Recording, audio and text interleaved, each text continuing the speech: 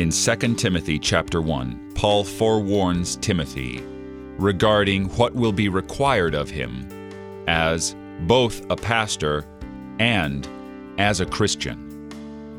Persecution will come. Paul is a prisoner of Christ. He begins in verse 6 with this theme. For this reason I remind you to fan into flame the gift of God, which is in you through the laying on of my hands. For God gave us a spirit not of fear, but of power and love and self-control. Therefore do not be ashamed of the testimony about our Lord, nor of me his prisoner, but share in suffering for the gospel by the power of God. Persecution is coming for Timothy because he's a leader in the early church.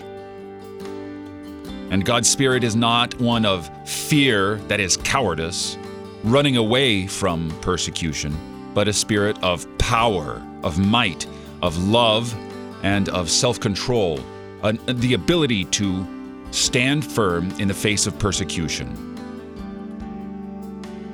And it's remarkable how these early church leaders and followers simply let themselves be killed, eaten, burned, steadfastly standing.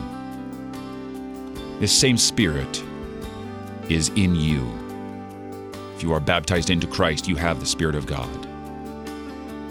Stand firm. You're listening to Oratio on KFUO, Christ for you, anytime, anywhere.